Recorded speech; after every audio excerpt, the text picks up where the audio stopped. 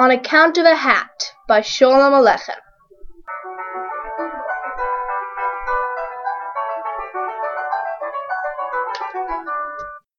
Did I hear you say absent-minded? Now in our town, that is, in Kasri Levka, we've really got someone for you. Do you hear what I say? His name is Shalom Sachna, but we call him Shalom Sachna Rattlebrain, and he is absent-minded. Is this a distracted creature? Lord have mercy on us. The stories they tell about him, about this Shalom Sachna, bushels and baskets of stories, I tell you, whole crates full of stories and anecdotes. It's too bad you're in such a hurry on account of Passover, because what I could tell you, Mr. Sholem Aleichem, do you hear what I say? You could go on writing it down forever. But if you can spare a moment, I'll tell you a story about what happened to Shalom Sachna on a Passover Eve. A story about a hat. A true story. I should live so, even if it does sound like someone made it up. These were the words of a Kasri Levka merchant, a dealer in stationery, that is to say, snips of paper. He smoothed out his beard, folded it down over his neck, and went on smoking his thin little cigarettes, one after the other.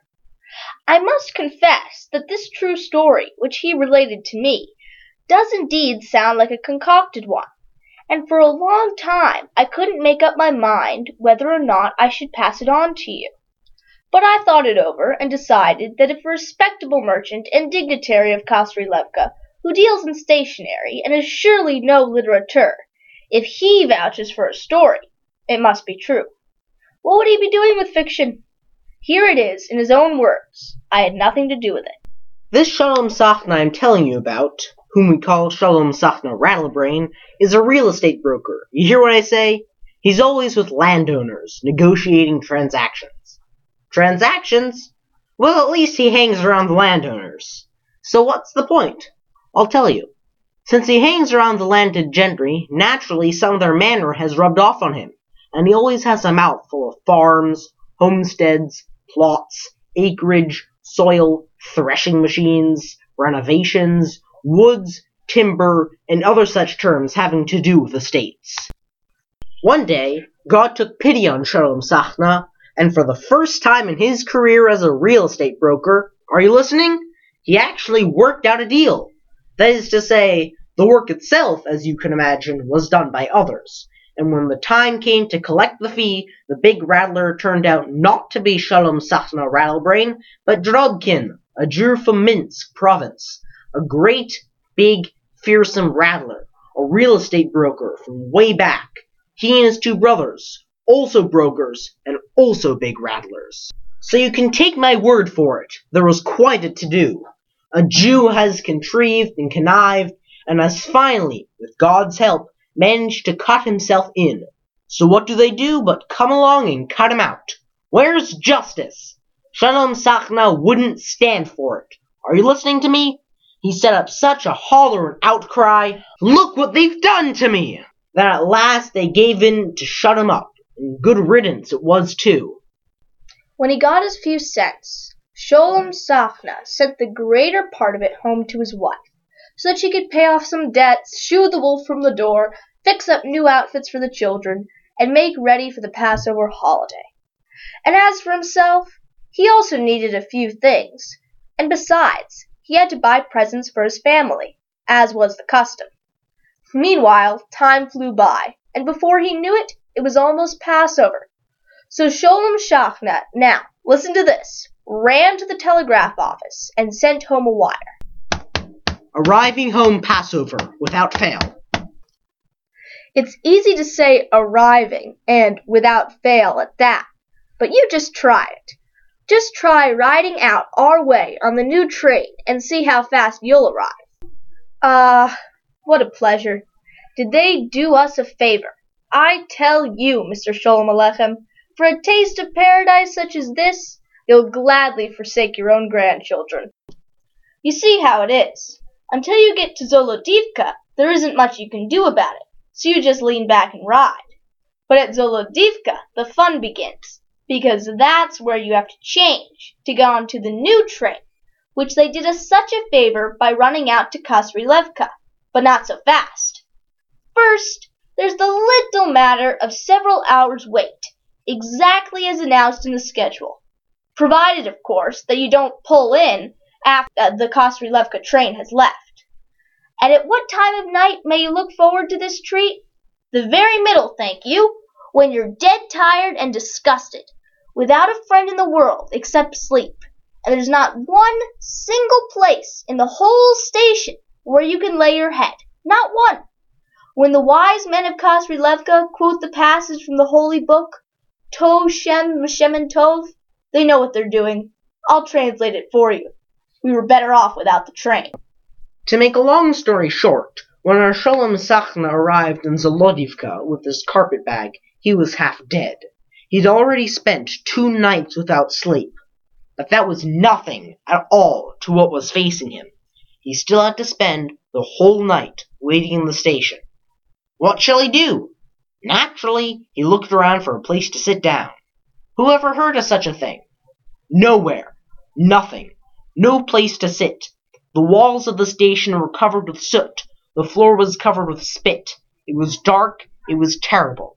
He finally discovered one miserable spot on a bench where he had just enough room to squeeze in, and no more than that, because the bench was occupied by an official of some sort in a uniform full of buttons, who was lying there, all stretched out, and snoring away to beat the band. Who this Buttons was, whether he was coming or going, he hadn't the vaguest idea. Sholem Sachna, that is. But he could tell that Buttons was a no-dime-a-dozen official. This was plain by his cap, a military cap with a red band and a visor. He could have been an officer or a police official, who knows? But surely he had drawn up to the station with a ring of bells, and had staggered in, full to the ears, with meat and drink, laid himself out on the bench, as in his father's vineyard, and worked up a glorious snoring. It's not such a bad life to be a Gentile, and an official one at that, with Buttons, thinks he, Sholem Sachna that is, and he wonders, dare he sit next to this Buttons, or hadn't he better keep his distance? Nowadays, you can never tell who you're sitting next to. If he's no more than a plain inspector, that's still all right. But what if he turns out to be a district inspector, or a provincial commander, or even higher than that? And supposing this is even Purishkevich himself, the famous anti-Semite, may his name perish. Let someone else deal with him. Sholem Sachna turns cold at the mere thought of falling into such a fellow's hands. But then he says to himself in Hebrew, Tov Shem Mishemen Tov. Literary. A good name is better than a good oil. A common interpretation of the proverb is, a good name is better than even the best or fine things on earth. This, Buttons, he says. Who the heck is Buttons? And who gives a hang for Purishkevich? Don't I pay my fare the same as Purishkevich? So why should he have all the comforts of life, and I none? If Buttons is entitled to a delicious night's sleep, then doesn't he, Sholem Sachna, that is, at least have a nap coming? After all, he is human too, and besides, he's already gone 2 nights without a wink.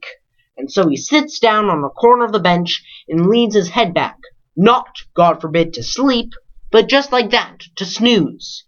But all of a sudden he remembers. He's supposed to be home for Passover, and tomorrow is Passover Eve. What if, God have mercy, he should fall asleep and miss his train? But that's why he's got a Jewish head on his shoulders. Are you listening to me or not? So, he figures out the answer to that one too. Sholem Sachna, that is, and goes looking for the porter, a certain Yeremy.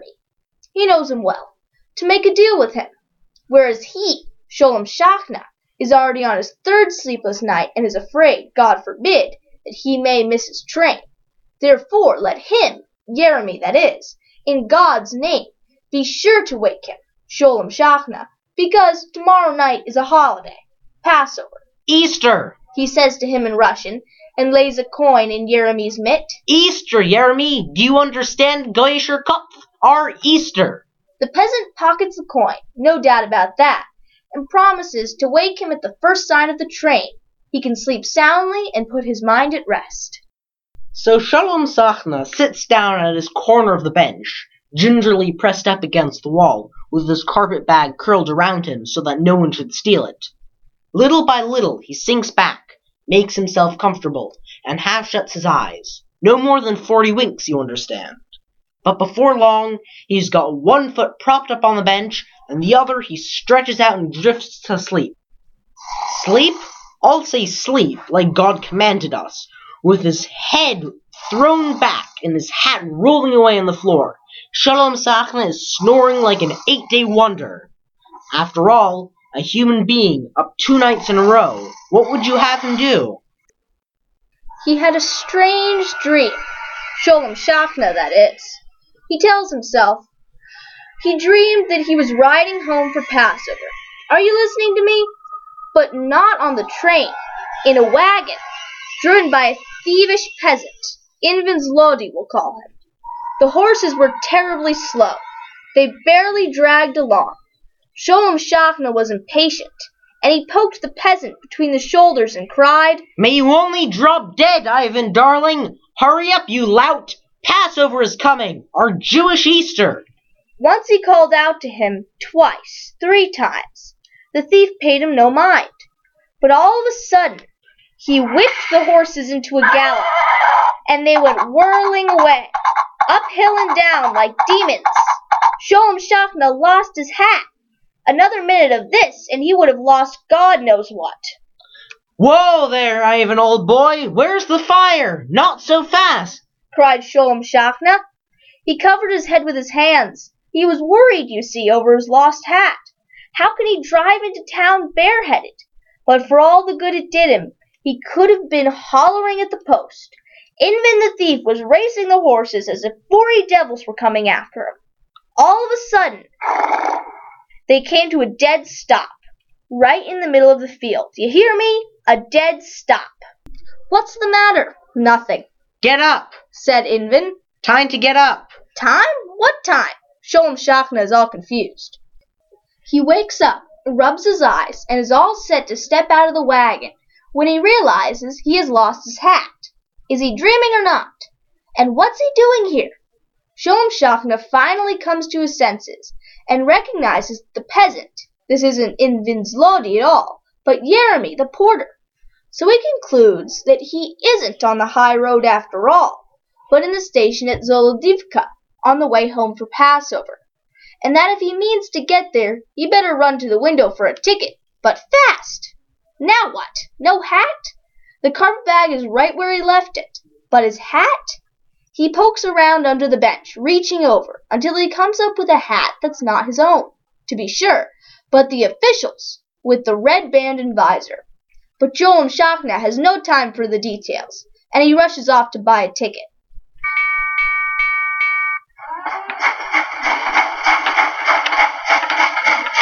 The ticket window is jammed. Everybody and his cousins are crowding in.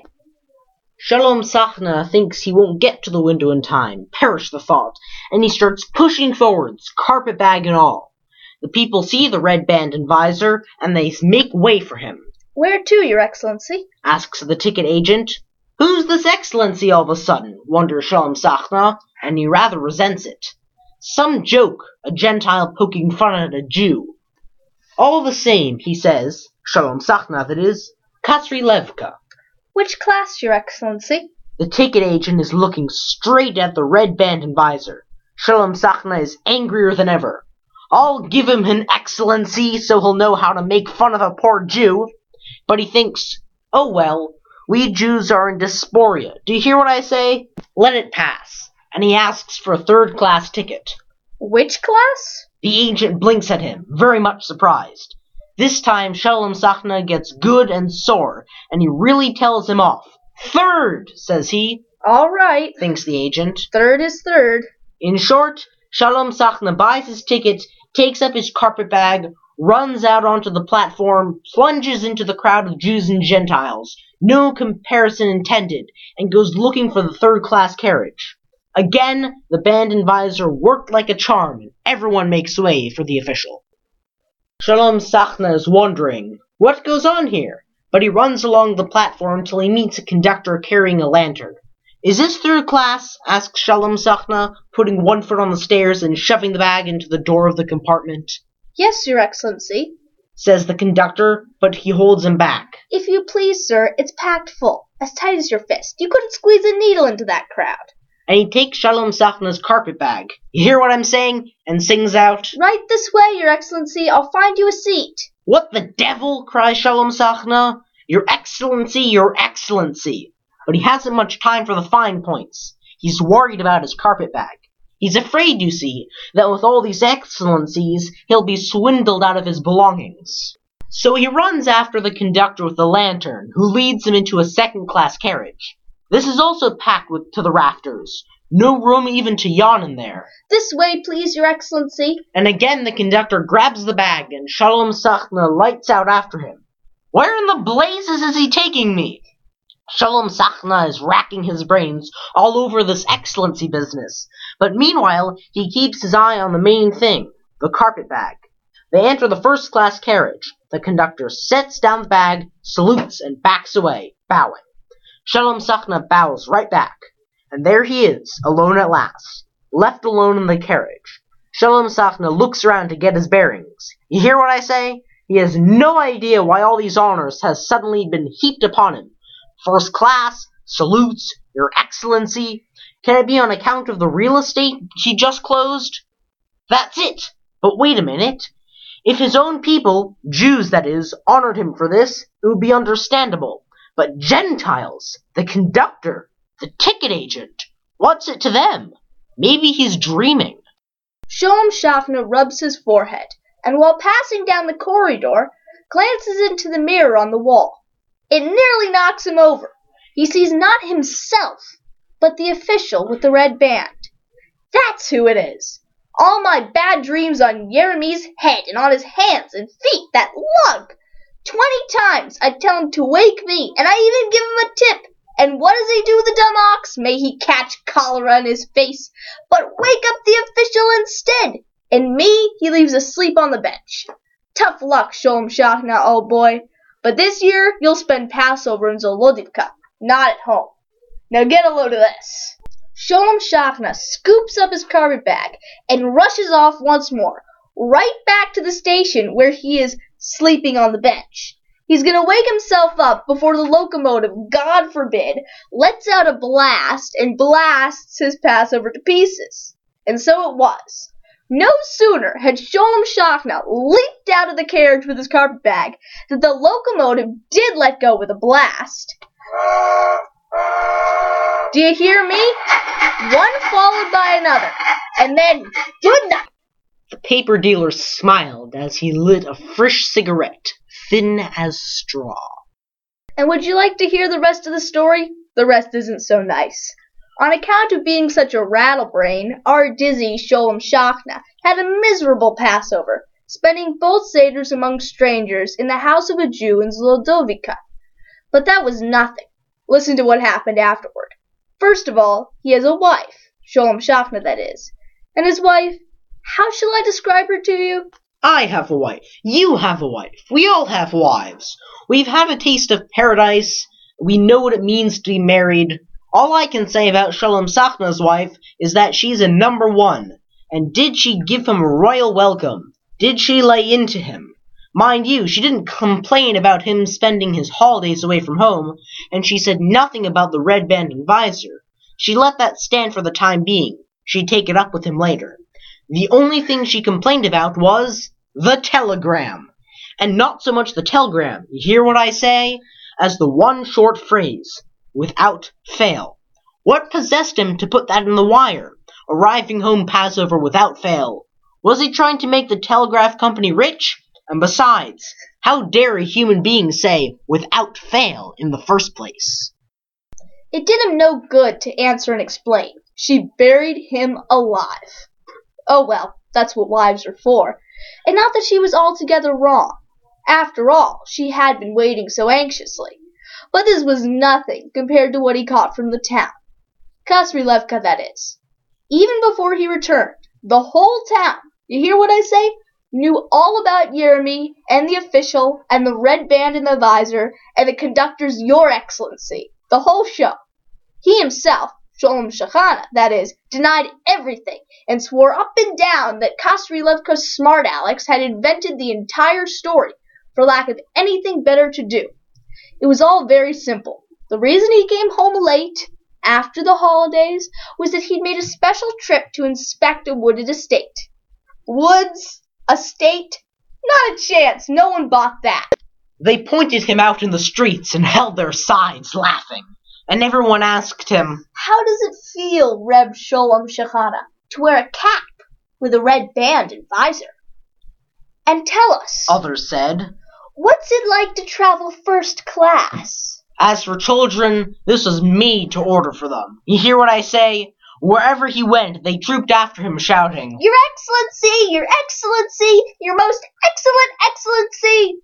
You think it's so easy to put one over on Kasri Levka?